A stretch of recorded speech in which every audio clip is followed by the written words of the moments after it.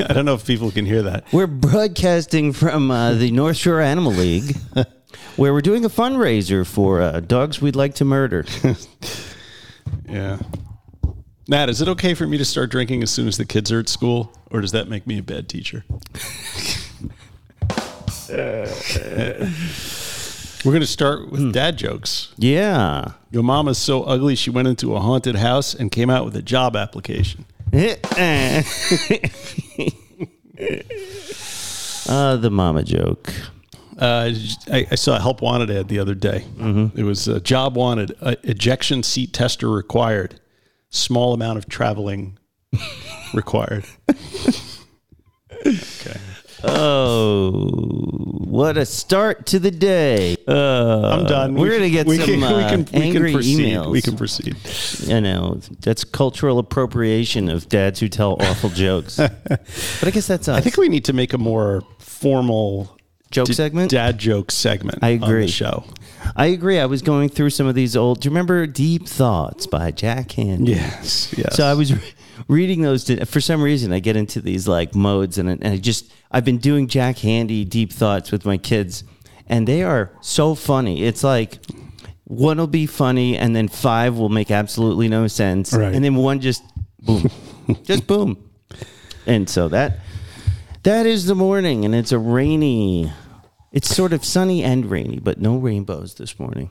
You know, the dog can keep barking longer than we can keep talking. That's true. I've seen it. They're happy to see me. I don't understand. My neighbor has this barky dog, but it's gigantic. And so when we go outside just to relax, right. It's Cujo. The thing sounds like it has a bloodlust. Like it definitely would tear us apart if it could get through that fence. And I don't understand why they have this dog. Well, once you get them, it's kind of hard to get rid of them. What do you do? You got 3 children already. But it probably likes the kids.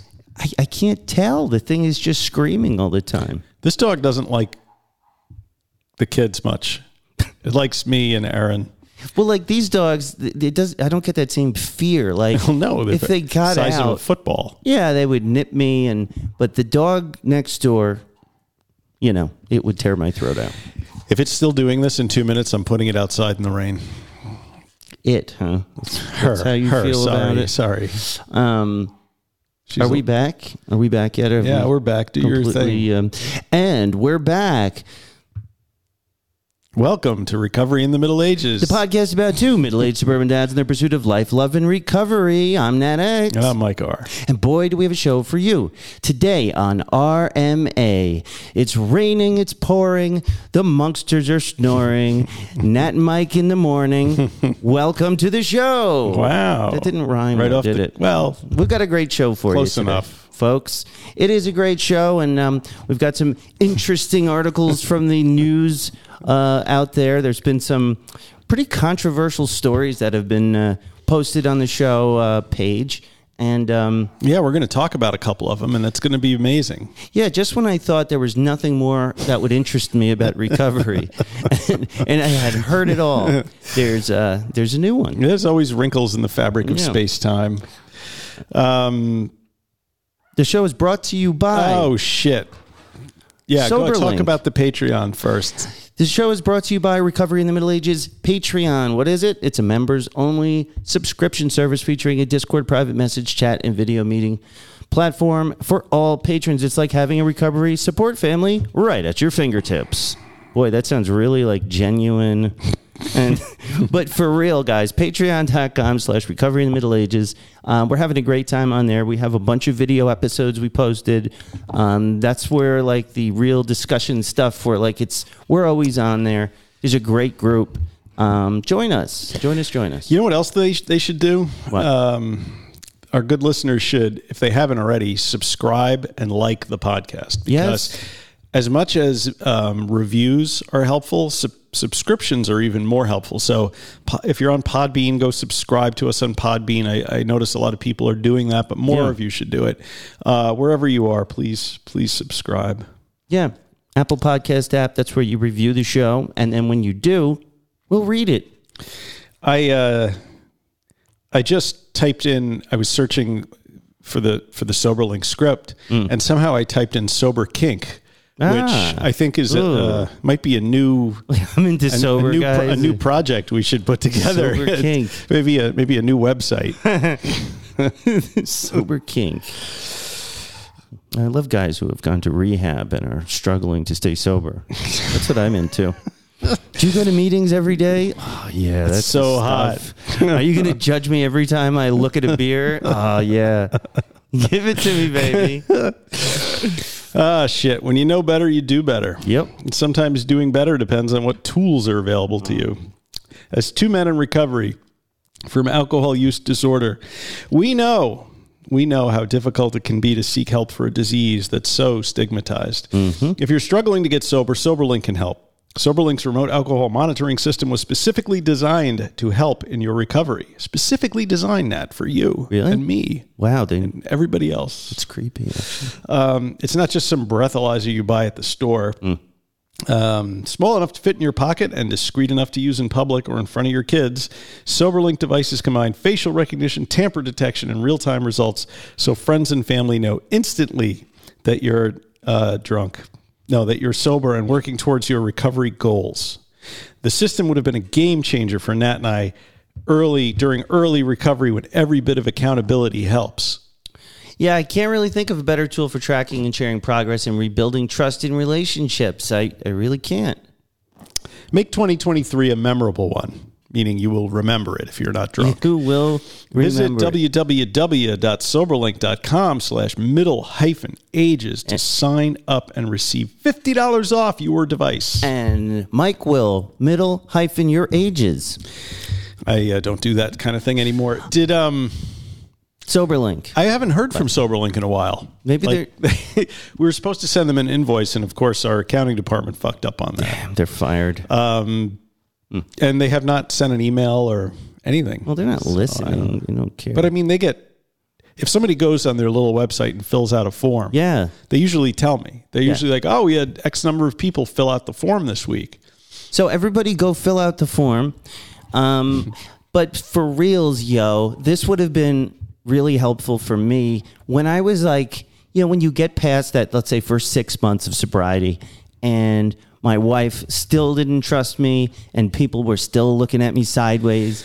And I know all of you out there that have been through this, where you're doing everything you're supposed to, but still, they just don't trust you, and you've given them every reason not to trust you. So that's why I think SoberLink would have been cool. Then I could really prove it. It builds trust. It builds accountability. It'll get you on the path towards a better tomorrow. Yeah, it's a good process too. Like Grant was saying when he used SoberLink, it's something that keeps you accountable when you're by yourself and, By yourself. Boom. That's right.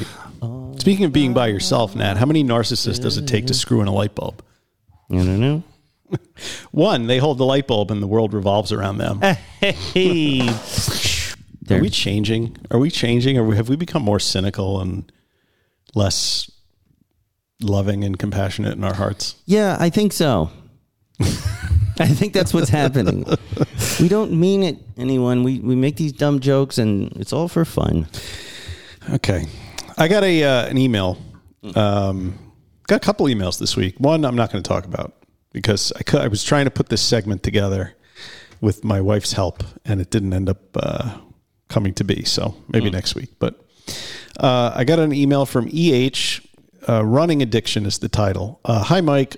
Love your podcast. As a marathon/ultra runner in recovery, I couldn't help but react to your recent podcast comments on running addiction. For example, Rich Roll. While I can't disagree, I run more than the average person. It has not only helped me in recovery, but my doctor has confirmed the impact on my overall health. I would say that as long as it doesn't negatively impact your life/relationships, then no harm, no foul. Additionally, I know people in AA who go to 5, 6, 7 meetings a week, taking time away from their family and life. Couldn't that be construed as another form of excessive behavior? Yes. All the best. Mm-hmm. Absolutely, 100%. I mean, that's a transfer addiction, if you ask me. But, much like a running addiction, I don't know. Is it better than being in an alley? Of course. Of course it is. I used to joke when I was in AA and it was like all the time, I'd say, we should go to AAA, AAA. Nobody laughed. What does that even mean? You want to go to more meetings? You want to go to Alcoholics Anonymous. So meetings for people who go to too many meetings. Again, nobody laughed. I responded to Fred. I said, thanks for reaching out. I hope I didn't portray the ultra running in a negative light. It wasn't my intention. I have the utmost respect for the ultra running community. Wow. Between running and addiction, I would pick running every time. That was gratuitous. What do you mean? And you're like, you didn't want to offend him. I think we're getting soft. No, we've been offending people all over the place. I know, recently. but I don't feel like we ever apologized this much in my life about jokes. We're not trying to offend the ultra runners. That is for sure. But we're making a good That's point. what I just said. I also said, and now I'm just my ego talking. I average about 40 miles a week myself, and credit running is a big part of my recovery. I wish I had the time to train for an ultra event. I was just pointing out that transfer addiction is a real thing and can manifest as excessive exercise. Only the individual can determine whether that is a positive or a negative for themselves. Thanks for listening. Yeah, thanks for writing in. Send in your emails to mike@middleagesrecovery.com. Tell us your story. Maybe it's time for your email address to be the one, because I got that very... which I'm not talking. I'm just going to tease it until I'm going to be forced to talk about it next week. No. That other email, which upset me for a few days until I got some clarity on where the problem was. Was it my fault? No. Okay, good. No, you know what I'm talking about, right? Yes. Yeah. Okay. So we're not going to go there. I'm just teasing the audience with something that's going to make them angry. Yes. But I want to talk about something. Okay. I want to talk about this weekend. Yes. I want to talk about stress, because we talked a lot about stress last week, right? Yes. And it was like foreshadowing. It was so weird because as soon as we finished that show, my life just fucking exploded. Sounds like, right? Where mine was. It was just so crazy. Like, we had somebody at work leave, right? And unexpectedly. And I always look like a lunatic in these photos. You have to give me a little 1, 2 advance notice before you take them. That's good radio right there. Yeah. Okay. And so she left, so all of her cases got reassigned, and most of a lot of them got reassigned to me. Ugh. So I was anticipating the next few months in a certain way. Mm-hmm. You know what I mean? Like I was kind of attached to the idea, like work goes in this box and I know what I have to do there. And then family obligations in this box, and then other things in the other boxes. And this just ripped the fucking box open and shit all over my desk, basically. Yeah. And so now I may have to go back to California like 3 more times. So, I mean, what's wrong with California? Just it takes you away from the show. It's just the flight. Yeah, and the flows. I mean, for you gotta. I mean, we can figure out how to do it when I'm on the road. I mean, somehow. But, it's just messing me up because we had a vacation plan this summer, and I got all this other stuff going on. My sister-in-law is getting married, and Yeah, that's what. It's just so that went off crazy. So how is this playing out inside of my head? Well, over the weekend, I had a couple of encounters with wine that caused me to kind of scratch my head and go, that's an interesting way of relating to alcohol. My wife had poured herself a glass of wine on Friday or Saturday. Maybe it was Saturday. And usually I just ignore it. But this time I picked it up and I put it right into my nose, and I took a big sniff, and I was hoping, nice bouquet. I was hoping that, people say, I've been away from wine for a couple of years, and then when I smell it or, anything, it really smells gross to me. And it really didn't. It smelled really fucking good, to the point where I'm like on my 3rd sniff, and Erin's like, you should call Nat. And I'm like, I'm not going to drink it. I just want to stand here holding the glass, inhaling it. I just want to drool on it a little bit. And then more. I'm like, well, what am I trying to do? Am I trying to snort alcohol? Is that what I'm trying to do here? So I put it down. But then the next day, I got it in my head that I had to make beef bourguignon, which is beef simmered in Burgundy wine. Ah. Now, why the fuck do I want to make beef bourguignon? I don't even like beef bourguignon. Do you make the margaritas too for dessert, or like you stay away from this? Sounds good though. So I have this bottle of Pinot Noir I got for Christmas a couple of years ago. It's been sitting up there aging to perfection. So I pull the thing down, open that up, and I got my nose right in that. And I'm like, wow, fuck, that smells good, And then I pour it in the boof and simmer. And of course, all the alcohol cooks off. But I didn't even make it for me. I don't eat that. I mean, I was making it for the kids because I know the alcohol cooks off, and my son has taken an interest in meat lately. So But yeah, a couple of is that a relapse that I'm snorting wine fumes? No, but it's. And why am I doing it now? Just because I'm fucking stressed out? I haven't even thought about wine. Yeah, it's weird. It's a weird thing, and some people might say, well, this is why once you get sober, many people just don't have wine in the house or don't have alcohol in the house. Now, this is difficult when you're living with a family and you're not trying to change the way they live necessarily. Yeah, and then. And you're sort of stuck living with it. And we've been talking about that. My wife, too, she'll have a glass of wine, or we'll have people over the house like we did this weekend. And, there's beer being consumed. Yeah. So we wonder, what's the wisdom to doing that? And we always said, well, you're not going to hide from real life forever.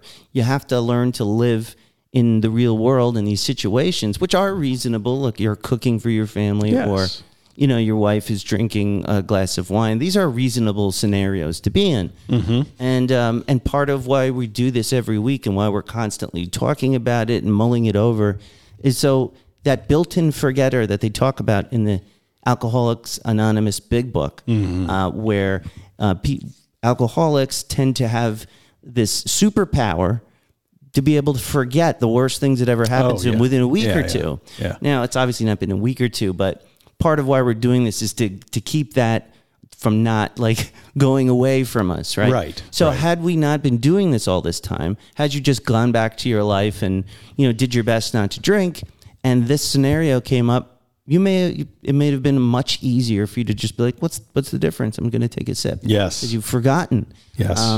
And so I would say that was a great example of you're a human being. Yes, sometimes. Yeah. You're a human being, and I would have to give you a clap for that, but you definitely didn't call me. I didn't call you because there was no danger of me actually putting the thing to my mouth and drinking it. I've done that before too, and I'm like, I should have called Mark.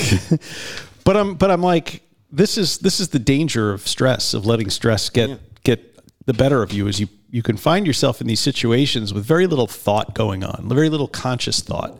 So it's instinctual, because it's ingrained. You're stressed, you grab a drink. Right. Even though we've debunked that. And we debunked it. We've severed the cognitive connection. I guess it's like a ghost that's still kind of... Well, the olfactory senses. Very strong, right? Yes. Because it brings up memories, right? So why doesn't it bring up the memories of me having hangovers and throwing up? Why does it bring up the memories of me being relaxed? Because you're not smelling the vomit or the bile, and you're not smelling the jail cell. You're not smelling the clothes that haven't been washed in days and days. So you're only smelling what was the good part, maybe. Yes. When you first drink that, you're calling back memories of sitting at fancy restaurants and sniffing the bouquet and deciding whether or not to send back the wine, But it's blocking out the bad stuff. Pinot Noir from the Oregon coast and a lovely Sancerre from France. Sounds horrible. Sounds like something that would just ruin your life, wreck your podcast. It would. And give you a hangover and make you feel guilty. It would. If it wasn't for this podcast, I have to wonder. I really have to wonder. If I didn't have this, because I don't have anything else really, You just have your health, though. I mean, thank God. And that's the whole point, right? I don't want to have to look at externalities, right, to support my recovery, right? You have to. It's an improvement to your life in every way. It is. You just need to keep that up in the front of your brain. Yeah, it's easy to get hypnotized by the alcohol industrial complex. Yes, the alcohol illusion. Yeah, it's the name of our book that we're writing. The alcohol. Okay, addiction. we could call it whatever you want. Because it wasn't just the work thing. It was like my son, like I got him an internship at my company for the summer. My son was in college. Oh, cool. No, it's very not cool. It's very stressful because he's never really worked in an office before. And, he's not like, he's sort of a prickly pear when it comes to like, he has a hard time like connecting with people and getting along with people. And I'm a little concerned about how this is all going to play out. And of course, how it plays out is all reflective upon me and my professional reputation. This is your creation here. But I trust that he's going to do the right thing because, he certainly wouldn't deliberately try to sabotage my career. I think maybe when he was 14, but not now. He's not Ben Solo. He's not going to turn into Kylo Ren and kill you with a lightsaber at a pivotal moment in a movie or anything. Let's hope not. But, I'm dealing with that. And then my sister, who is kind of like not really all together, has called me and asked me to co-sign the lease for her apartment.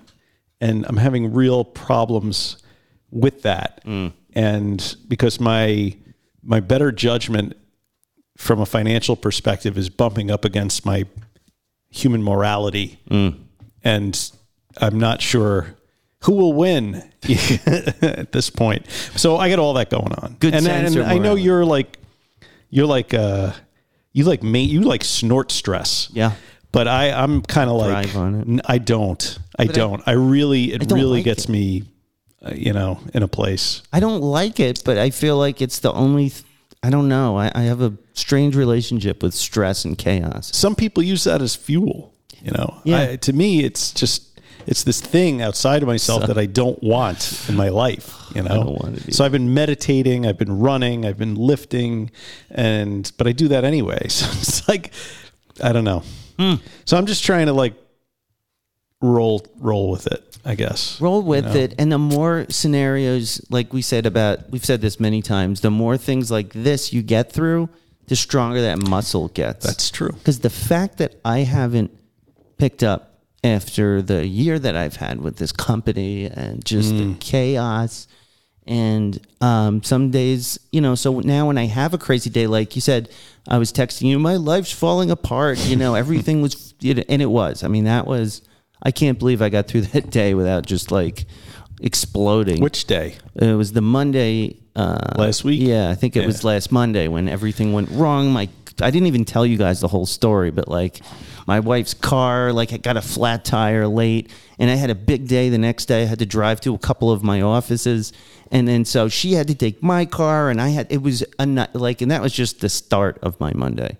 So like, I think back and I said, man, I didn't drink or use during that scenario. I'm not going to do it, when I'm just like feeling tempted. That's what I tell myself. Right. So you keep getting through those. And then you look back and say, I got through it. Like, here we are. I didn't have to drink and, it's a new day. I have new stresses. Of course. Every day is a new opportunity It for has stress. just been crazy. But I think what our listeners really want to know after our discussion last week. Yes. So I went into the Discord and started I started a new discussion thread called What Should Nat Eat?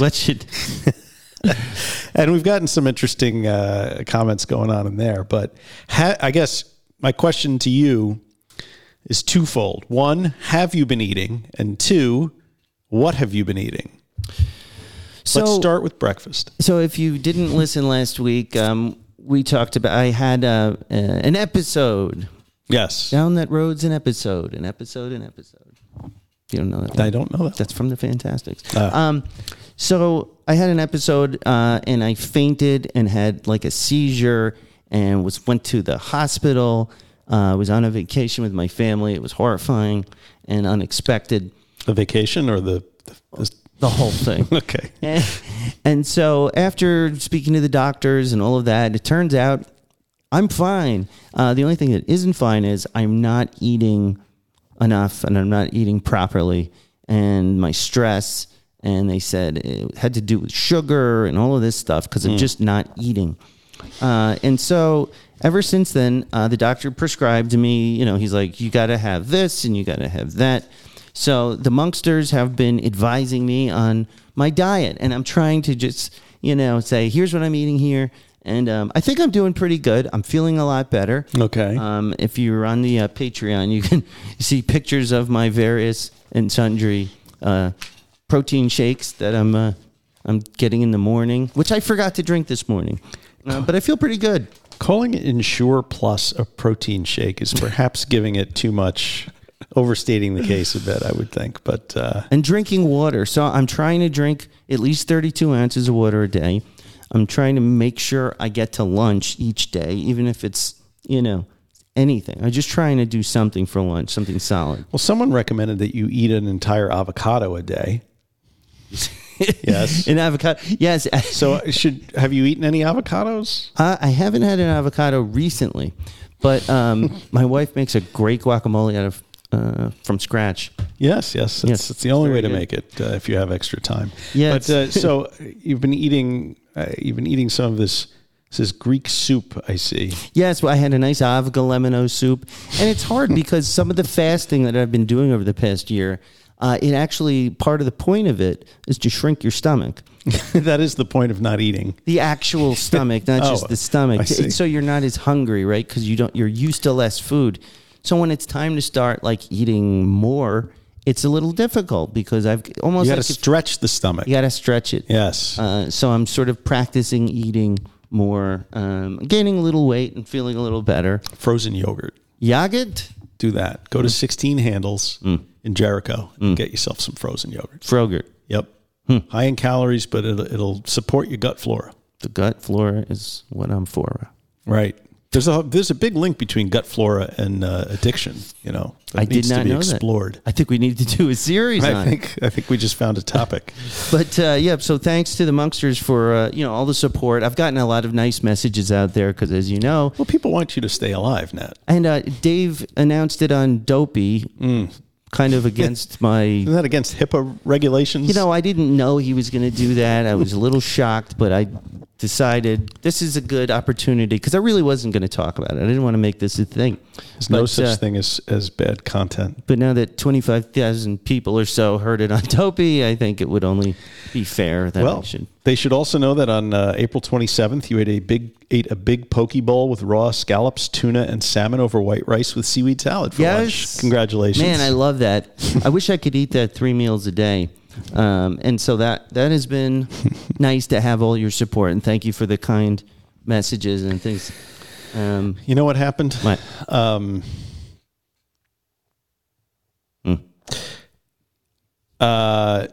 We lost somebody today. Who? Let's see. No one left to blame. Carefree highway. I got to see you, my old friend. Oh, no. Yeah, died. Gordon Lightfoot. Wow. Wreck of the Edmund Fitzgerald, Carefree Highway. That's sad. Several other songs. He passed away last night. Oh, man. I only bring it up because I saw Gordon Lightfoot in 2017 at the theater in Westbury. Yeah. And he was like 80 then, and or 79. And when I posted a picture of him, and the big response I got from a lot of people was on Facebook was Bob Ross. No, they were like, is that guy still alive? Yeah. And now apparently he is not. He is no longer still alive. My heart goes out to his family and to all the Canadians who were mourning his passing. Good guy. Way to bring the show down. I think I want to bring it up and talk about some soberversaries we've had in the Inner Sanctum. Okay, let's do that. And beside my weird Gordon Lightfoot tribute. Sorry. So our condolences to the Lightfoot family. Indeed. So soberversaries, this is one of those things occasionally, and I love to see this when people on the Facebook group, they'll post, hey, I've got 12 months or 40 days or 24 hours. And I wanted to start reinforcing that on the show because I think it's something we should, celebrate. And I kind of have these all over the place. So I'm just going to read. I did a post trying to get people to, put it there because if you've posted it elsewhere, I've forgotten about it. I haven't written it down. But I don't want you to think we're not, the surest way to get it on the show is to email one of us. Mike R. at middleagesrecovery.com. On the Facebook group, we had Canella M. say that they have 2 years sober from alcohol on April 13th.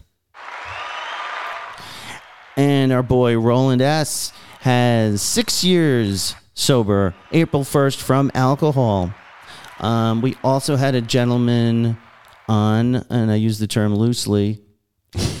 I'm sure he'll appreciate that. I'm sorry. How do you know what this guy's I on? absolutely don't. And he just announced his name is Lambert, and he's been posting. He's got 4 days ago, 19 months today on 4 days ago. And he says, such a good feeling, but don't get me wrong, sobriety has its challenges. So from me to you, stay connected. And as for me, every day is my first day, and every day I am grateful. So thank you, Lambert. Thank you. Some words of wisdom. Take it from him. Reaching out and connecting is huge. And on the Discord, I'm going to read from the Soberversary. The Soberversaries. What do they call these? Threads? Yes. All right. All right. On April 4th, Queen Elizabeth of Monkster Haven announced that she had 2 years, 2 months, and 2 days. All right. And then Z Dadowitz says, Mazel Tov. Thank you. Let's see. Melissa said one, too. I see a lot of congratulations, Melissa. 90 days for Melissa K. from the Monksterverse. Yay. Congratulations. 90 days is a huge one. I know how hard it is. 90 days is a major, major milestone. And if I can find one more, I'd like to. And that would be great. So there you go. So much preparation went into this show. I'm really so congratulations, everybody. Please share your Soberversaries with us. I had a great week. Did you have a great week? We saw each other. Not really. Well, an exciting week. Yes. I mean, look, our kids were inducted into the Hall of Fame at the National Junior Honor Society. Yeah, some of you, I think we were talking to some of the Monksters about, we were going to this school event, the National Junior Honor Society, which it appears that the entire grade has been inducted. It's like 90 out of 105. Yeah.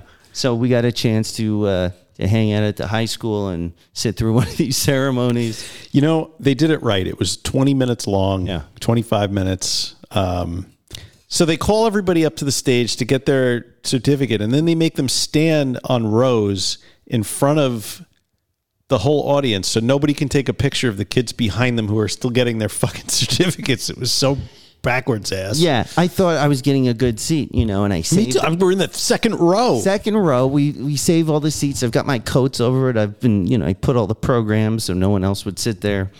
And then we realized that they lined the kids up, literally staring at their belts, basically. Yeah. And so I had to get up like one of those dads with the cameras in the aisle. And that was me. Me too. And I got shit pictures. My pictures were terrible too. So congratulations to the Junior National Honor Society. It was kind of cool because Noah was actually he was inducted. He was invited along with whomever else. It has to do with your grade point average or something. And he's been working really hard. He was doing pretty not poorly, but he's turned it around quite a bit. And so we were super proud of him. Like, it was not a foregone conclusion that Noah would be on the principal's honor roll and all this stuff. He really struggled. And so I'm patting myself on the back a little bit, but mostly I'm really proud of him because I did not come down super hard on him. Like, we're trying to navigate how to parent a kid like Noah, who's he's a lot like me.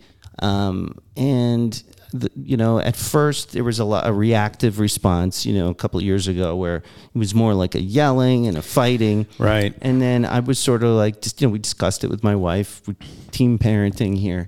And so we decided to kind of back off and just take a different approach. And I'd like to think that it appears to have worked. It's more of a hands-off, And they're going to do what they want to do anyway. Well, right. So I just try and put it to him in a way that makes sense to him, like why this is important. And for a while it was, why do I need to know this? I'll never use this, and yada, yada, yada. But what I finally imparted to him is, this is a game. It does not matter whether or not you want to know it or will use it or it's interesting to you. You're playing a game and you need to win, because when you win, you're going to get what you actually want more likely later on. And now that he started doing that and trying to find his place, you know, and just sort of grinning and bearing the things he doesn't like or want to do, he's seeing the rewards because, all of a sudden mom and dad are happy and everybody and my grandparents are so proud and I'm not being, punished as much or I'm not losing, access to this or that. And he sees the benefits, I think. And it's been, it's really interesting to see these kids start to mature a little bit in ways that I never thought. It's hard to motivate them. And soon, I mean, Noah's kind of a late puberty kid. So is Ben. And I'm like just terrified by what's going to happen when all that kicks in, but nothing I can do about that. I mean, what did Evan Haynes call it? Relentless positive regard or something like punitive measures don't work so well, right. But that unconditional love and support, right? Like no matter what, unconditional positive regard. I think that's it. Yeah. And it's hard, man. It's hard. Yeah, it's very hard because with these kids, especially Noah now, I'm starting to sense that the testosterone is increasing. The anger, he's quicker to anger here and there. Like last night, he had almost a major I want to kill somebody. Just punch people. He's like, I just want to punch. Can I punch this kid in the face? And he's not like that. He's not a violent kid. Right. Well, when I finally talked him down, I said, Noah, I just want you to be aware of something. You're at that age, we talked about puberty, and you're going to start to feel these things inside. You're going to feel like you're getting more angry and more quickly. And I just want you to notice that the way you're feeling right now, that's not really, it doesn't really comport with what's actually happening. And he's like, oh, yeah, he goes, oh, no, that's happening. I said, yeah, so just be mindful of this rage you're feeling right now because it's not like you. It's straight up like roid rage, And it's just like he needs that cognitive, he has to understand it, I feel like, and internalize it. And then he kind of backs off and he's like, You should assign him to watch a few seasons of The Incredible Hulk from the 70s, that particular version with Lou Ferrigno. Yes. Then it'll give him an idea of what the consequences are for unbridled rage. You usually have to pick up and move to another town or something. And your clothes tear off and you turn green. Can get expensive. Yeah. But he's, and I hate it when he takes it out on his brother Max. Now Max just turned 9 and we had a 2-week-long celebration. Yes. And awesome. So I'm starting to get a lot of that sibling, jealousy from Noah. And you can tell that it's upsetting him. Meanwhile, he's got the built-in forgetter. He doesn't remember how much we showered him with as a child, you know. So, right. you're at a different stage in your life, man. The reason Mom and I might be a little harder on you than him is because he's just turned 9 and you're in the 7th grade. You're facing different challenges. But still, he's got that jealousy, and it's starting to seethe, and we're showering the younger child and he's the baby. And so that is so hard to navigate. Yes. And it doesn't really go away. I mean, even now, Jack and Ben have a intense sibling rivalry going on, and they're always at each other all the time. Ugh.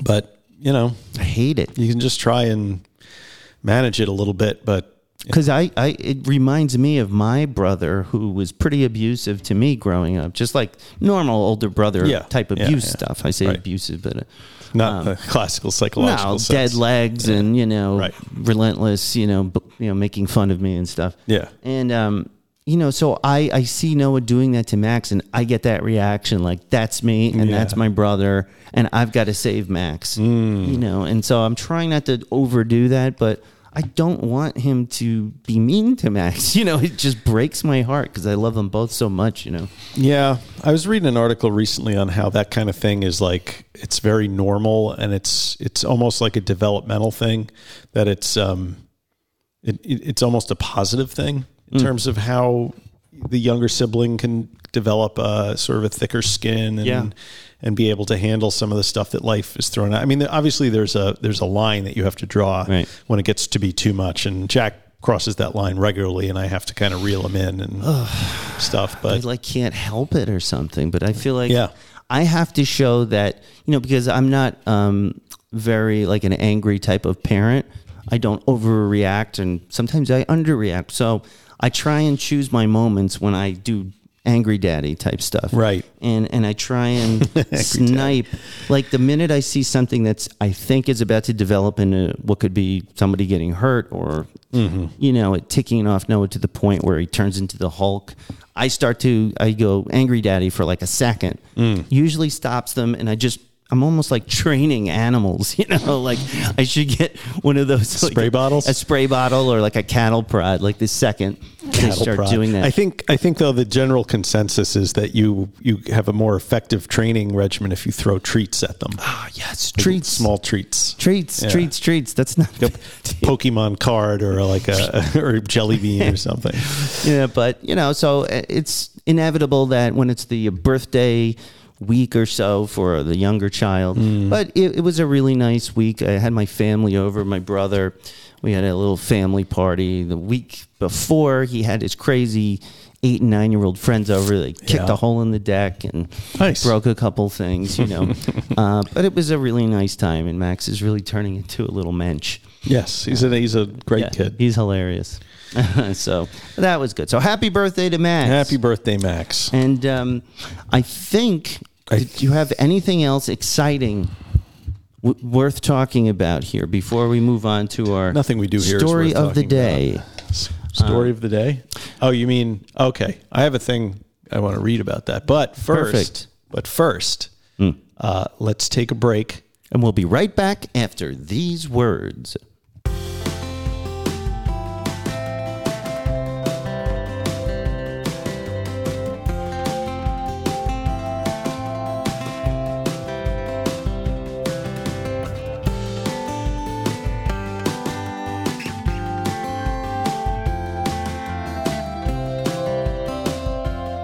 And we're back.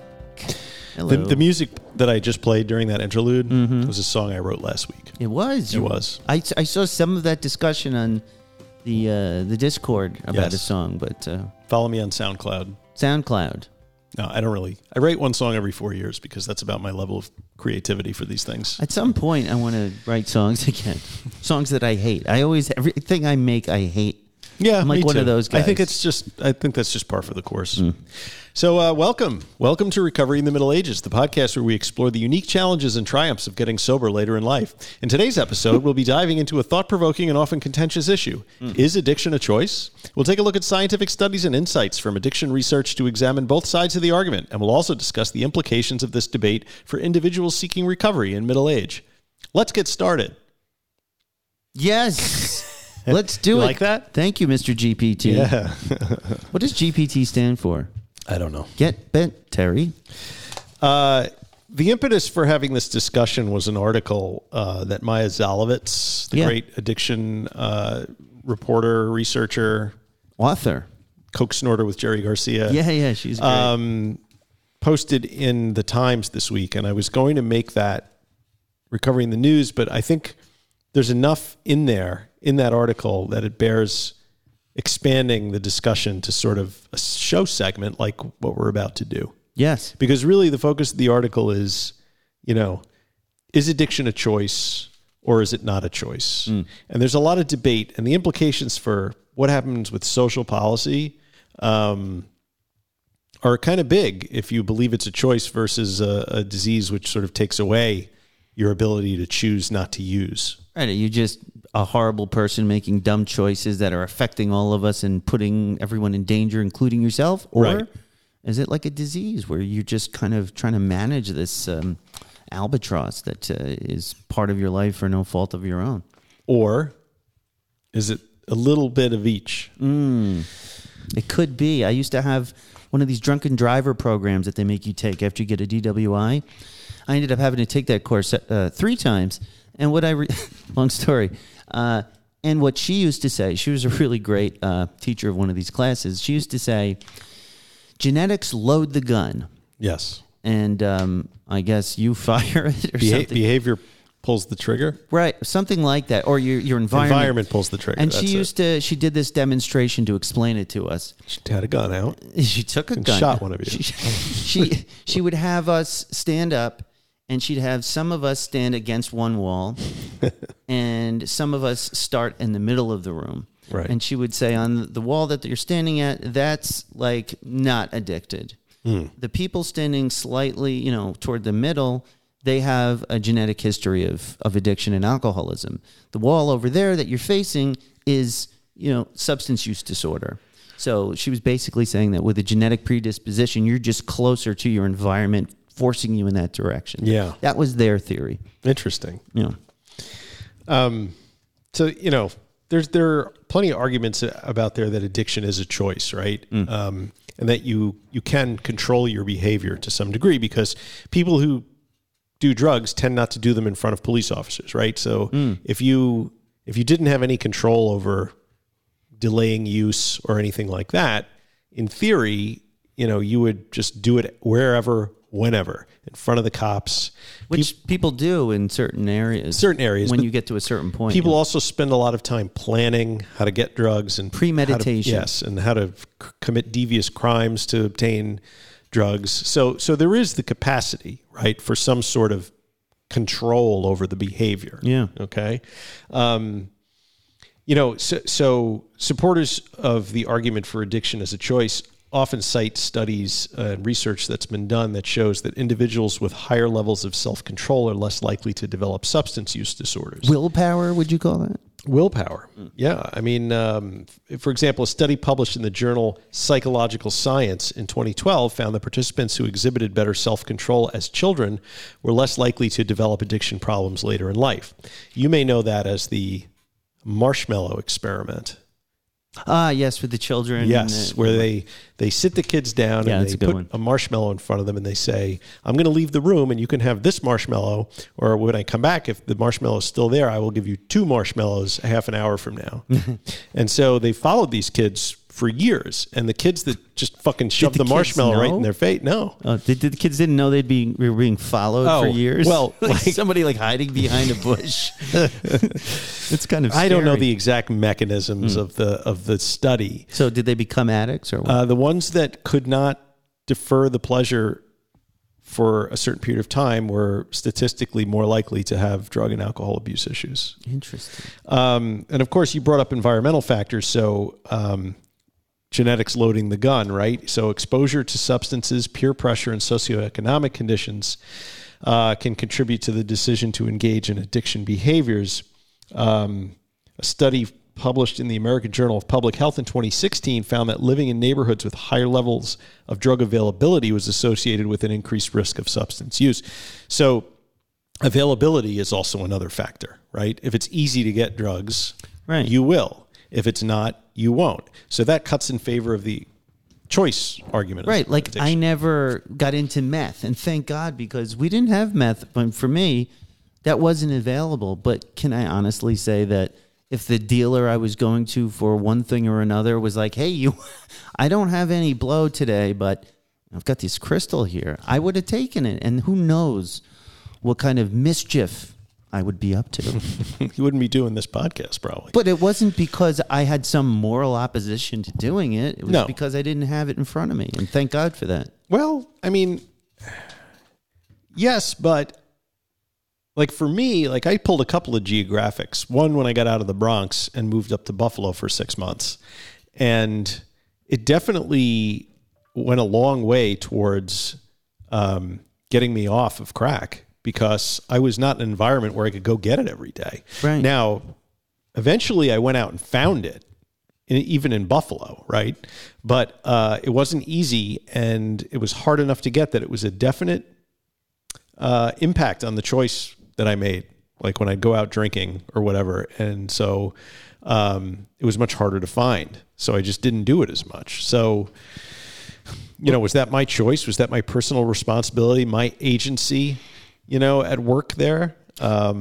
It's your environment, and this is why I think there's a good argument. There's a lot of argument for decriminalization, safe supply, and that would make it more available. All right, Dr. Hart, but right, making it more available, not necessarily a good thing. Right. Oh, okay, we agree. Well, it's a gray area. It's like, what problem are you more willing to live with? the crime in the underworld controlling adulterated drugs that create certain kinds of other problems? Or would we like the problem of, like we have with alcohol, which is it's regulated, it's taxed, you can get it almost anywhere. And it kills 100,000 people a year. Right, but it also takes away from the criminal stuff and brings it into the light a bit, so I don't know. So maybe you're just making it easier for governments and law enforcement, but harder on individuals who are going to become addicted. Yeah, so you're just transferring the pain from the social structure onto the individual addict. It is, but in a way, it puts it in a spot where it's more controllable. It's not like, because once you get involved with a dealer, like if I used to get, they'd put it on the arm, which means like they'd front you something. Right. And so I would get into a spot where they'd front me 300.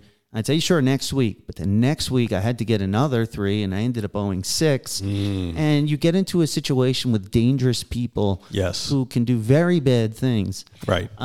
Which is different from, having a monthly subscription to like crack.com where they send you crack every month and it's $30 off your card. And then it's like a different kind of problem. They'd have to send you crack every 10 minutes. Yeah.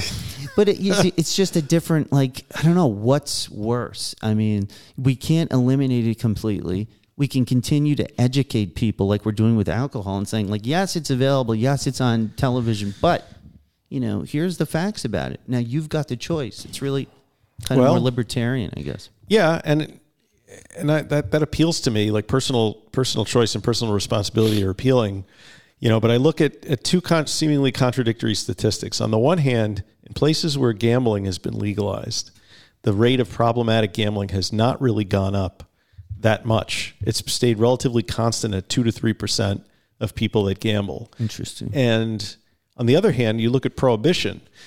When alcohol was banned in this country, yes, it went underground. Yes, people suffered. Yes, people died of bathtub gin, but you also decreased drinking overall in this country by 60%. So is it a matter of weighing desirable and undesirable outcomes to kind of determine which is worse? Well, is it really analogous when alcohol, yes, is dangerous and bathtub gin makes you blind, but can you really compare what happens when a person drinks alcohol to what happens when a person is addicted to fentanyl or dies thinking they're doing cocaine when they're in high school or, all of these other things? Can it really be is it really the same? Well, high schoolers are never going to be able to purchase drugs legally because they'll be restricted to people over 21. So they'll continue to be a black market for kids under 21. Or 21-year-olds will go in and buy it from a store where it's regulated and then give it to them. Whatever's easier and cheaper. It's probably not buying it from the store. It's probably an underground supply. Right. I don't think that the need for illicit underground drugs will go away. I mean, look at what's happening with cannabis. It's the underground markets are thriving because the regulated stuff is too expensive. Interesting. So, I mean, are you going to start instituting price controls on making the stuff cheaper? Yeah. Because then you're just going to, I don't know. Anyway, that's like kind of a different argument almost. What are the arguments against addiction as a choice? As a disease? Yeah, well, I guess there's the disease model because research shows that, you have changes in your brain structure and function in areas like the neurotransmitters, right? The dopamine, reward, motivation, memory, and self-control. And, if addiction is a chronic brain disease like diabetes, well, diabetes is a regular disease, but it emphasizes the role of long-term brain changes in the development and maintenance of addiction rather than personal choice. And then, of course, genetic predisposition that we already discussed. I think I don't think it's this is going to be a little bit controversial. This is my current thinking on the disease model. I think many people agree with this who even study it.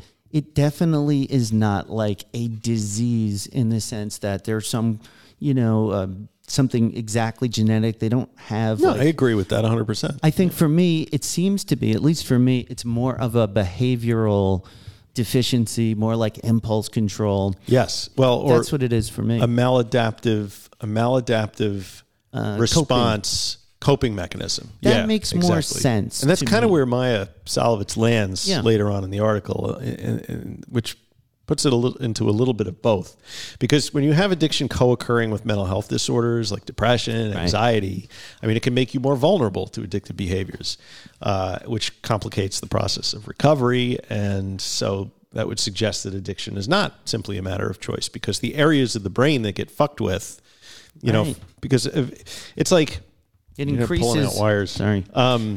It's like in the beginning, you use the substance, and then your brain changes, and then your biochemistry changes, and then your neurotransmitter changes, and then all of a sudden you're down the garden path, and you're not where you started with. So what started as like this is taking the pain away, it feels good, and then at the end it ends up just like it's just pain all the time. Right. But your brain has rewired itself to the point where it can't like see the way it used to be. Right. You get anhedonia. I'll never forget how I started when I first got off of as much as I could and getting into recovery, this malaise that I felt. Yes. This just like, I remember my wife was driving me to pick up some medication. I must have come from a doctor or something. And I just remember looking out the window and just like staring at this blue sky. The wind was warm. It was a beautiful day. And I could see that this would have been a really beautiful feeling. Like if I were normal, this would have felt good. Yeah. And it really like hit me. I'm like, wow, I don't feel anything right now. Yeah. And it was just like, it really does. And then also once you get sober, I used to think back, like I used to love to play chess. I used to love to do this. I used to love to do that. And I had absolutely no motivation. Mm-hmm. And that can drive you back to using too. You're like, the closest I felt to that was when I was using, and then you go back. So you have to get through those periods. And somebody has to tell you that if you stick long enough, if you stay sober long enough, eventually that stuff comes back. And it does. It really, and I could tell you that like all of my hobbies, the things I love have all come back all at once, and now I'm overwhelmed. But for that first But wouldn't 6 you rather months, be overwhelmed with that stuff? Yes. Yeah. Than trying to find your guy and like coming up with money and hiding from this one. It's fucking exhausting. Yeah. There's obviously social implications for treating addiction as a choice rather than a disease, right? Some can be positive, but others can be negative. And it's essential to consider the different perspectives in order to understand the broader impact on society. Well said. Did you know that? I didn't. ChatGPT knows that. Thank you, Chad. Okay. Number one, social implications, stigma and blame. Viewing addiction as a choice can perpetuate the stigma surrounding substance abuse disorders. And this may lead individuals with addiction being blamed for their condition, as it implies they simply lack the willpower or self-control to stop using. I mean, I think that's definitely true. Yeah, the will have lost the will to become sober. Or what is it? What was it? Addicted to alcohol. I can't remember the first step. And our lives had become unmanageable. Anyway, this idea of willpower. They always would say in the program, sometimes if I started to feel better and I started to feel like I could do this, I would always get knocked down and be like, fuck you, you're taking your will back. Where'd that get you last time? Your best thinking got you here. And they really want you to take your will out of it and give it up to God. Right. But willpower, and some of these programs, like I think Smart Recovery and Rational Recovery. It's all about taking your will back. It's all about, man. hey, man, take your will and do it. Yeah. And everything else in life is all about working harder and taking your will back. So why in this case? I mean, I think I understand why they tell you to do that, but in the end, you do need a strong will. When you base a treatment on faith healing, usually you have to turn your will over to a higher power. That's just the way it goes. But that's a beat that horse another time. Yes, that horse is glue. So one of the other social implications is if you say that addiction is a choice, then why should the government spend perfectly good money providing access to treatment Why should insurance companies cover it? Why should government agencies fund addiction treatment programs?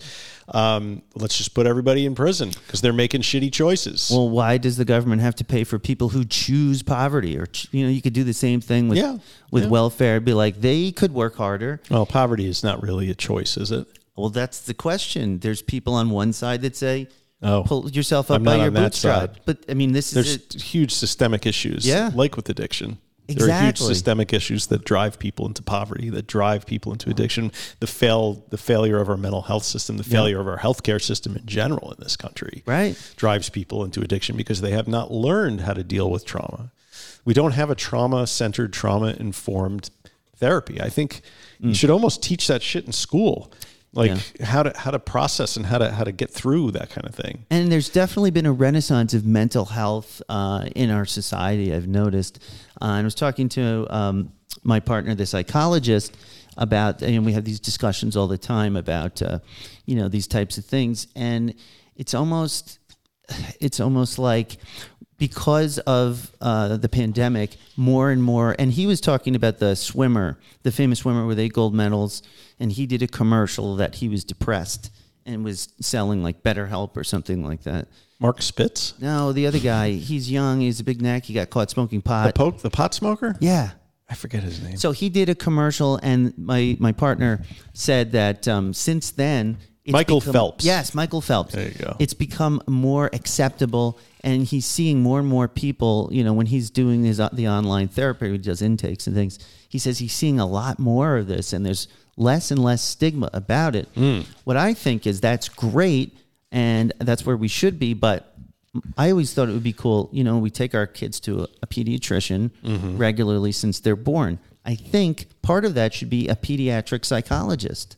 Yes. That you make visits to regularly, whether you are crazy or not. I think you should normalize the idea that your mental health and your physical health are equally as important. Your brain is a physical part of you. Right. So why not, from the beginning, destigmatize mental health treatment by having kids exposed to it younger? That's a great idea. Yeah. And we had Noah was seeing a psychologist a bit. He wasn't like in a horrific position where it was a desperate. We were kind of like, I think this could really help him, and he could use some help adjusting to his, attention deficit disorder and, dealing with school. And I think it was a good thing. It is. It's hard to get kids to buy into that because one of the big things that adolescents are really obsessed with is this idea of appearing normal in front of their peers, right? So if there's any sort of I ran into this problem with my older son who, clearly could have benefited from therapy and some other interventions, but just wouldn't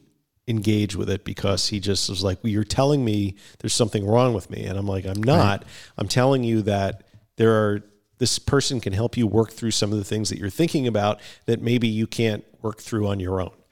It's a neutral third party. And sometimes it's helpful to bounce things off of a neutral third party. Now, were you open about that you've been to therapy? And of course. I did the same thing, and I feel like the generation before us was not like that. No. So I was able to I think I am the generation before this. Are before you?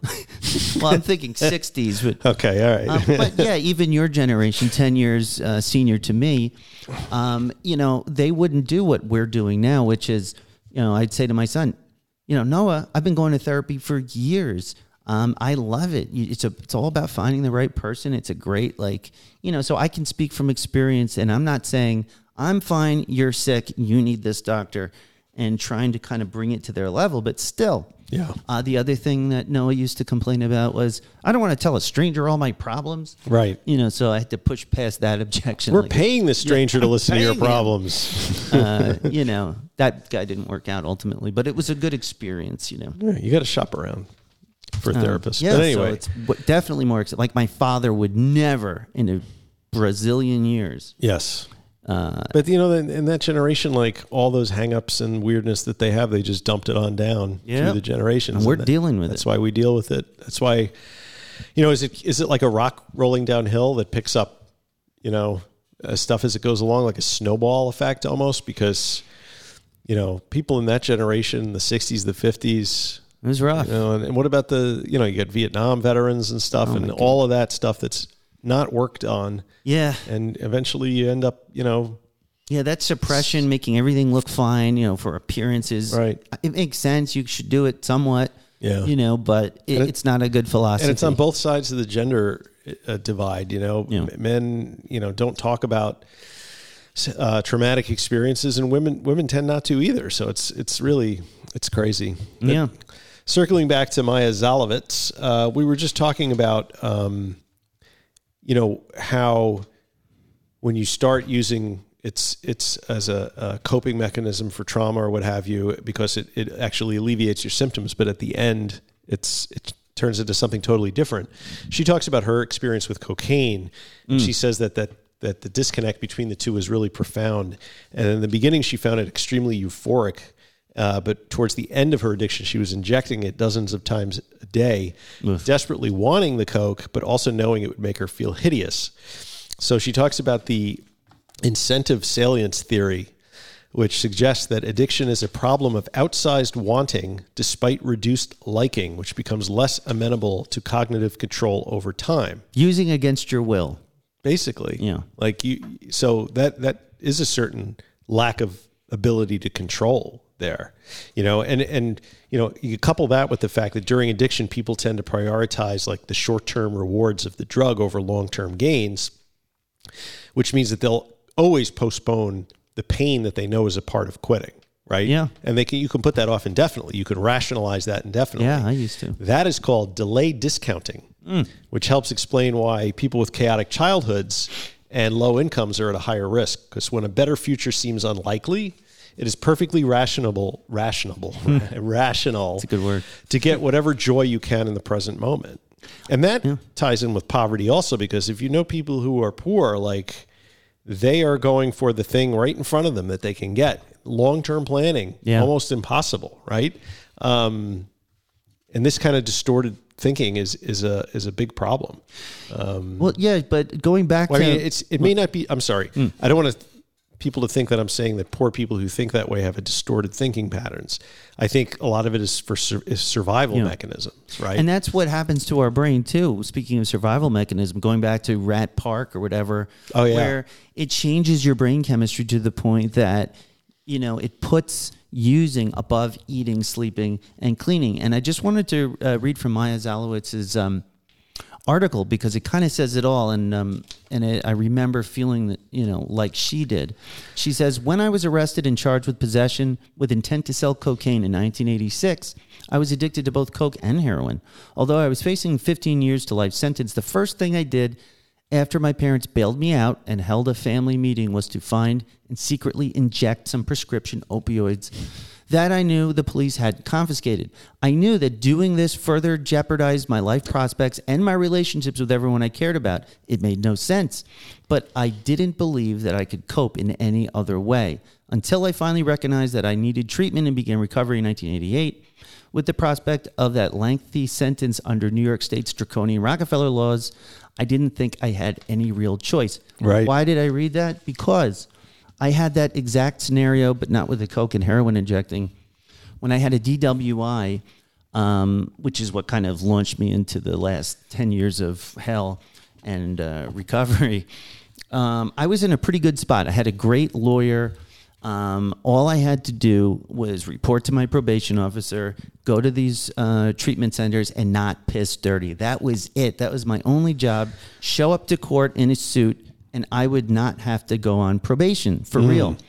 I would have a violation, and that would be it. And I could have moved on.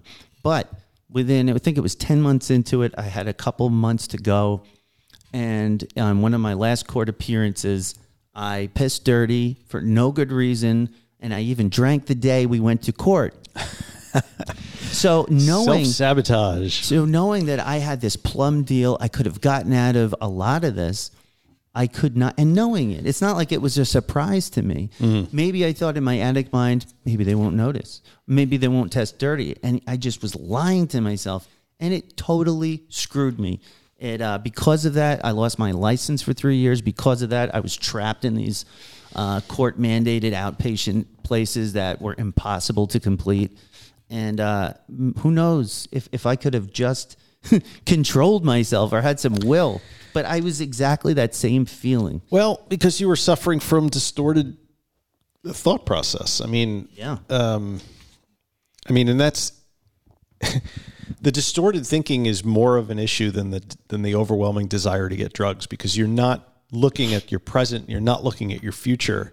You have this way of thinking about addiction that is completely false and unreliable. Yeah. During addiction, you think despairing thoughts about yourself in the future, and thoughts about negative consequences are minimized.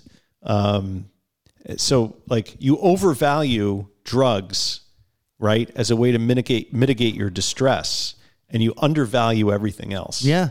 Right? All I could think about was getting it. If I can it doesn't matter the consequences of stealing that Right. money. So your brain is prioritized and hierarchized using over consequences. So you have an unstable balance in your brain, which always will tip towards getting high, and that's the unreliable control theory, I think they call that.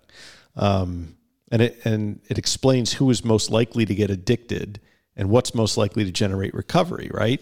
But it's interesting because the high risk factors, right, are things that were not really present in your situation, right? Poverty, traumatic childhood, mental illness. Those things all generate all the stress, and then make you think negatively about yourself. But were you?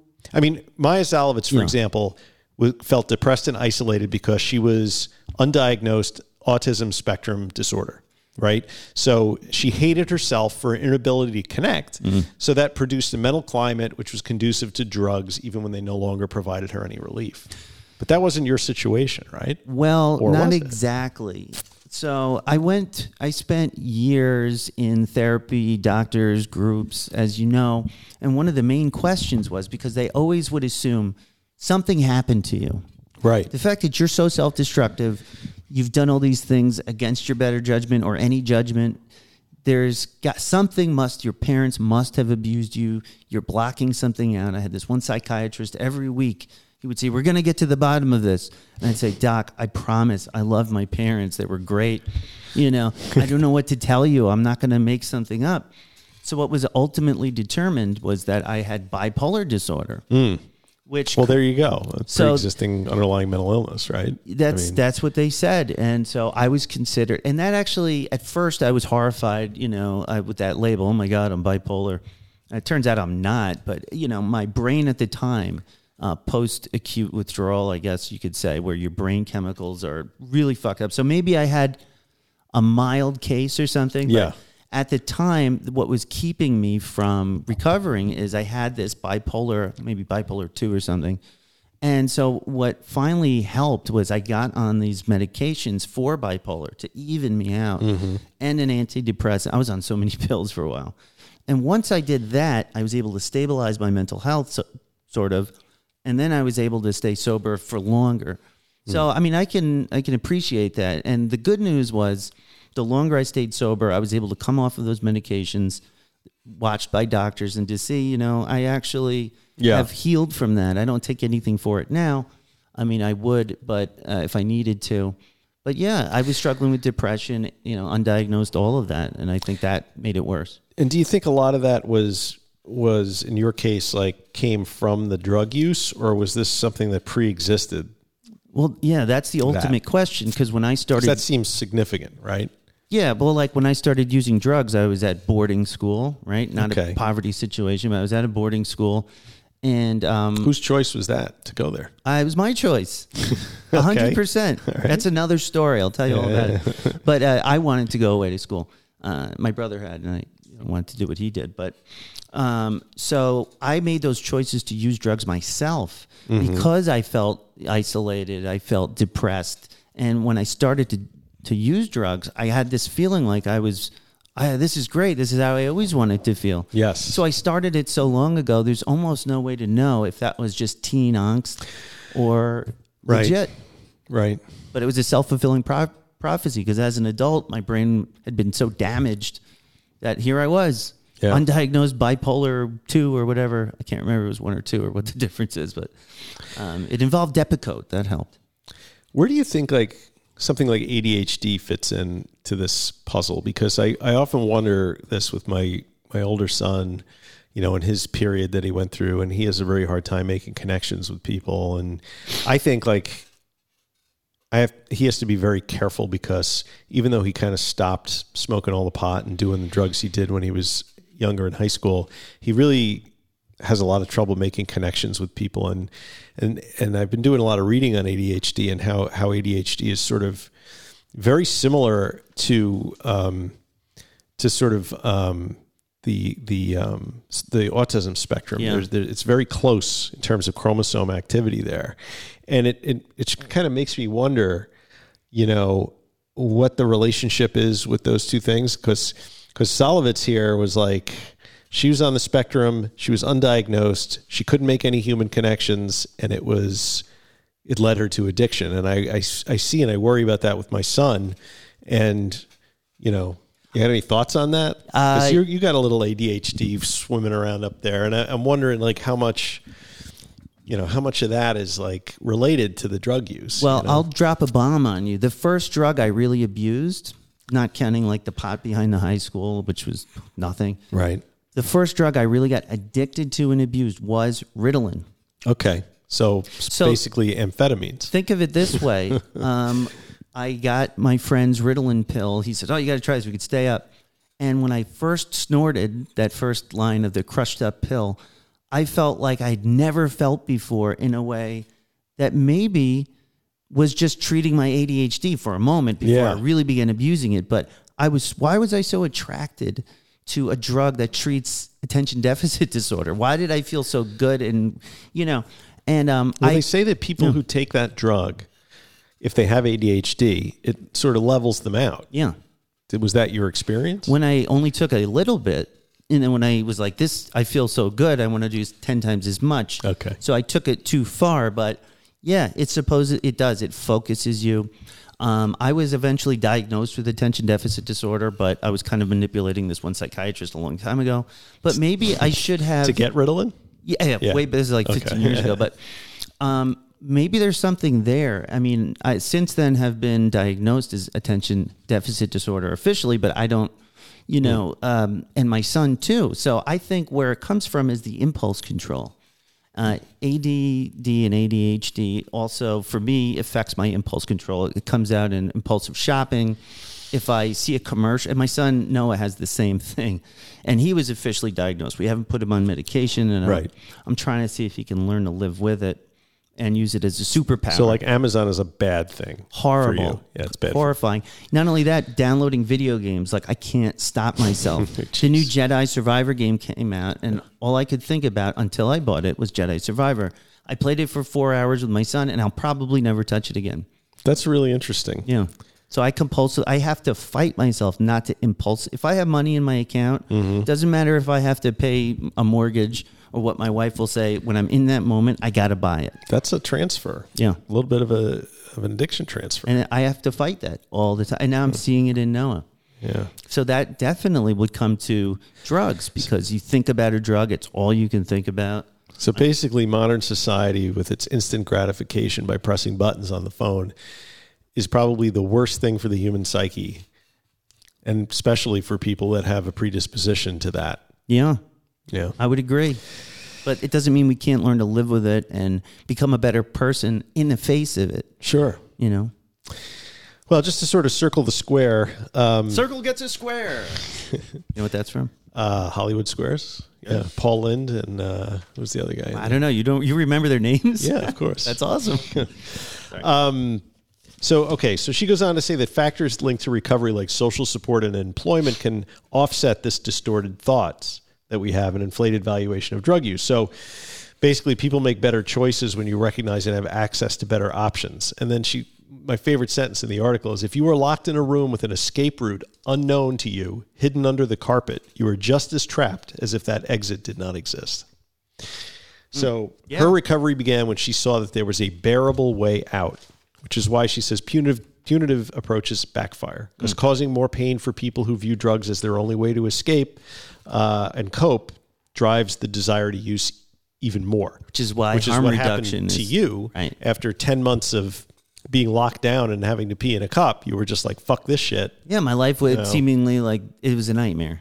So, that's where harm reduction comes in, right? This is why she supports, right? Because going to abstinence for someone in the position we were in is horrifying. Yeah, so it's a great article. You guys should read it. She basically lands on the framework that you can have this concept called responsibility without blame. It's like people with addiction have agency, but it's compromised agency. Mm-hmm. So they can't fully make decisions on their own, you know? So anyway, that's kind of where she lands on that. So it's sort of like a, it's a behavioral impulse control, maladaptive, coping mechanism. Right. It's all of that. I like to think of it as a constellation. It's a constellation. It's a constellation of issues: genetic predispositions, nature, nurture, mental illness. Question is, how do we deal with it? How do we treat it? This is what I always come back to, because great, we've identified what all the problems are, but are we offering a solution? And is the solution that's currently being mandated by our governments and society, is it doing more harm than good? These are the questions. Yes. What are the answers? I don't know. And so I think having these discussions is going to help move forward some drug policies. I mean, it's been hard, but I feel like things have improved. As far as harm reduction is a thing now, needle exchanges, we're talking about it more. There was I don't know if you remember when I talked about the John Mulaney stand-up show I went to, where we were surprised because it was basically like an NA share from Narcotics Anonymous, and nobody expected it. This just aired like a video of it on Netflix. I highly recommend watching it. It's really interesting. I started it the other night, but I couldn't get through his joke about the school and the grandma and the school and stuff. I don't remember it. I have to watch it again. That was a long time ago. I just I got to sit with it a little longer. I just don't find him funny. I don't know. He just doesn't get me. But I wasn't laughing at this one. It was more like I was fascinated. It was really like I felt like I was sitting at an NA meeting, and it was a funny speaker. All right. I'm going to give it another shot because watch it through. Maybe we'll discuss you and it. Grant and everybody else seems to love this guy, and I can't. I don't know if I love him, but I thought it was good. I saw it live, and I listened to a podcast with him on it. I downloaded it specifically to hear his story without hearing him do it as a bit. The shtick, yeah. And he wouldn't stop talking about other shit, so I don't know. Yeah, he's an acquired Maybe taste. we can get him on the show. And, right. That'd be, well, why not? Who knows? Why not? We'll reach out. Anyone knows John Mulaney? Send him my way. All right. Let's do... I'm going to stop because we were at an hour and 20, so we can save that other topic of forced addiction treatment for when we have Grant on the show, maybe, because I'm sure he has some things to say about that. Yes, as you guys know, on the Facebook discussion group, Grant has been, G Money Smooth, the editor-at-large of the RMA Newsroom, has been posting his awesome articles from his website. And a recent one that he posted was about forced treatment and it happening and what to do about it. So Grant has agreed to come on and give us an update on what he's up to with Shatterproof and all the recovery stuff he's up to, and talk about that article. So hopefully he's still willing to do it. I'm sure he will. Yes. But we're going to talk about something else on recovery in the news. Recovery in the news. No, that's not recovery in the news. That's not. What is that? I don't know what the fuck that is. That's recovery in the news. Yeah. All right. Recovery in the news. Recovery in the news. Recovery in the news. Motherfucker. Yeah. People write me emails and they'll write motherfucker at the end of the email. Someone just did that. It's my sign up. It's your, it's your signature line. All right. I'll take it. Vice News, who apparently is on the verge of bankruptcy. Oh, Did you hear this? Yeah, they may go away. No. Yeah. No. All the good things are being taken away. They need me to come in there and turn that company around. I mean, if you ask me, this is like... I like Vice News. The inevitable fallout of the elimination of net neutrality a few years ago, but that's That happened, yeah. So Vice.com had an article on it called "The Rise of Gas Station Heroin," and here's a drug that I'm not familiar with. Heroin? Grant apparently has dropped a couple articles on his website, SoberLiningsPlaybook.com. Sober on this Linings very Playbook. thing. SoberLiningsPlaybook.com. The supplement Tianapine, sold under brands like Zaza and Tiana Red, is causing excruciating withdrawals, leaving people broke and even suicidal. Now, when I got this article in my news feed, I thought they were going to be talking about Kratom, gas station heroin, right? It seemed because Kratom's finally people are waking up to the fact that shit is like poison. And I'm now feeling horrible about it. Thank you. I see it all the time. and yet it's being marketed as like a recovery from exercise. Oh, Yeah, really Interesting. weird. So it goes into the story of Kristen from Jacksonville, Florida, who started taking these Tianapine pills that she would buy like at 7-Eleven. She would wash them down with Monster energy drinks, and she would have withdrawal from it. It just... does it bind to the opioid receptors or something? Is it an actual like opioid, or is it an opioid like symptoms that has a... Well, the drug is used as an antidepressant in other countries like Europe and Asia and Latin America. And it's not approved for any kind of medical use in the United States, but unregulated versions of this drug, and nobody seems to know what the true contents actually are. They sell them in convenience stores, gas stations, smoke shops, and online as natural supplements that boost mood and increase brain function. Sounds good to me. They are given the name gas station heroin because they do indeed hit opioid receptors in the brain, causing extreme addiction for some people. Of course, none of that's written on the wrapper. Some offer a disclaimer that the vendors are not responsible for misuse and that only people 18 years or older can buy it. But some of the marketing is like, use it in the morning to get yourself going and use it in the afternoon to help finish your day. Reads one online ad. We have found that repeated use of the ingredients somehow continues to work, improving and enhancing our daily experiences. But the daily experiences for many Tianapine users is indistinguishable from traditional opioid addiction, with withdrawal symptoms including nausea, chills, restless legs, agitation, insomnia, diarrhea, and an overwhelming sense of doom. Sounds like a great drug. Mike R. has died of dysentery. That's a holla back to Oregon Trail. Oregon Trail. Sorry, folks. Those with previous opioid addictions have said that the withdrawal that sets in is worse than being dope sick from heroin or fentanyl. So, one of them said, it's crazy to think that we did all that really hard shit together and it was something legal and over the counter that took us down. She's warned others looking at the pills in smoke shops not to ever try it. So, and I guess people get onto methadone to get off it. Wow. Yeah. This Serious. Kristen person is near her maximum methadone dose she can get. And while it's eased her cravings, it hasn't stopped them. Mainly, it just allows her to go longer between doses of Tianapine. What is Tianapine? Is it the drug called Tianapine, or is it like a brand name for a mix of stuff? It is a tricyclic antidepressant that boosts the production of serotonin and dopamine, which impacts happiness, and norepinephrine, which impacts the body's fight or flight response. Wow. That Yeah. sounds like prescription something. Yeah.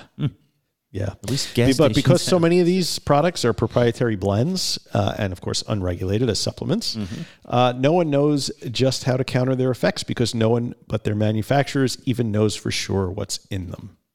So Sounds similar to Kratom issues. don't fucking take this stuff. Don't do it. Those of you who are looking to get off opioids and want some sort of a happy supplement stack, stay away from this shit because it's basically opium or I don't know. I mean, there's a long history of these pseudo-legal drugs. I don't know if you remember, what was that drug where people were eating Bath salts. Bath salts Yes. was popular for a while. Yes. And there's always a market, thank you capitalism and science, just trying to find their way. Delta 8, Delta 10, Delta this, Delta that. Designer drugs. You should make a song out of it.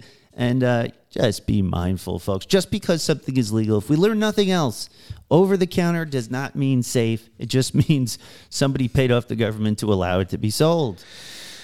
The problem is, by the time that the regulators catch up to the problem, like so many people are dead and so many lives have been destroyed already, But yeah, and they'll just change a couple of molecules and create a new drug, Yeah, there's a pretty good documentary about the what is it called when they do those chemists who are making all of those special drugs that are legal because of it's huge in Europe. It's a whole industry. It's $1 billion industry where they have these scientists, the designer drugs, and I don't know, what can we do? Are we going to completely, I'm getting called from work.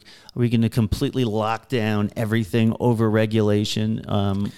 Or education, maybe. Well, certainly, the FDA should probably ban this shit, right? Yeah. That's all I'm saying. But the FDA is corrupt too. I mean, I'm watching. There's a picture of this woman, Kristen. She swallows a bottle and a half of this shit every day, 20 capsules first thing in the morning, and then waits for her withdrawal symptoms to ease in Jacksonville, Florida. That's no way to live, man. No, and that's recovery in the news.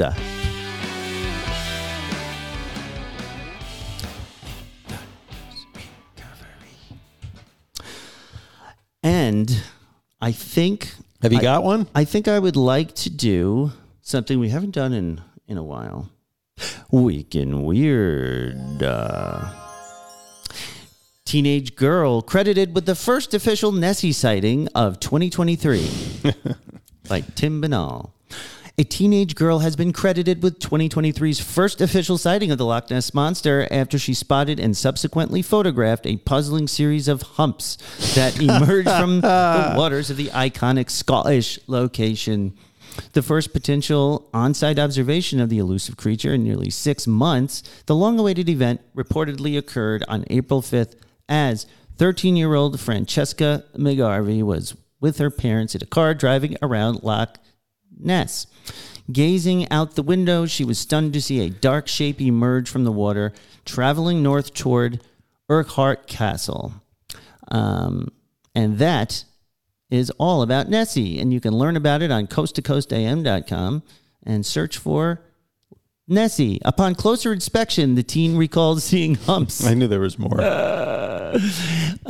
Resembling the back of a whale, and estimated that the entire length of the anomalous animal to be about 20 feet in total. Amazingly, the unidentified creature remained above the surface of the water for approximately 30 seconds before vanishing. During that time, McGarvey managed to snap a photo of the suspected Nessie and alerted her parents to the wondrous sight. Although they quickly tried to pull over to get a better look at the creature, they were unable to find a safe spot to course. stop. That said, is there a picture? There is. McGarvey's father did also catch a brief glimpse of the oddity. That's not the picture. No, let's see. That's like the... Here it is. And then we will post this on... that's... Oh, give me a fucking break. It's an amazing picture. We will... Sounds like somebody was on smoking gas station heroin. No, that's definitely a Loch Ness Monster. Oh, yeah. And so to see this picture, I'm going to send you this link. It'll be in the show notes.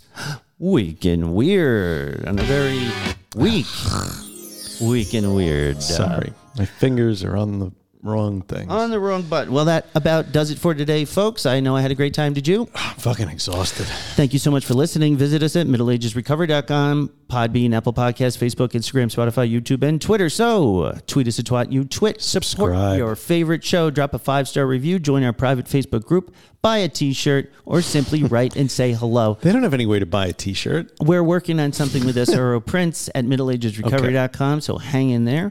Join the Inner Sanctum at patreon.com/recovery in the Middle Ages. Come to the Facebook group. We have a private group as the Monksters are supportive, loving, and want to talk to you. And finally, the best way to help the show is to share it with a friend. So if you get something out of this show, please share the love to help grow the RMA movement. And as we say, non proficiat perfectum. Progress, not perfection. See you next time. Stay fresh, cheese bags. Be good. Bye.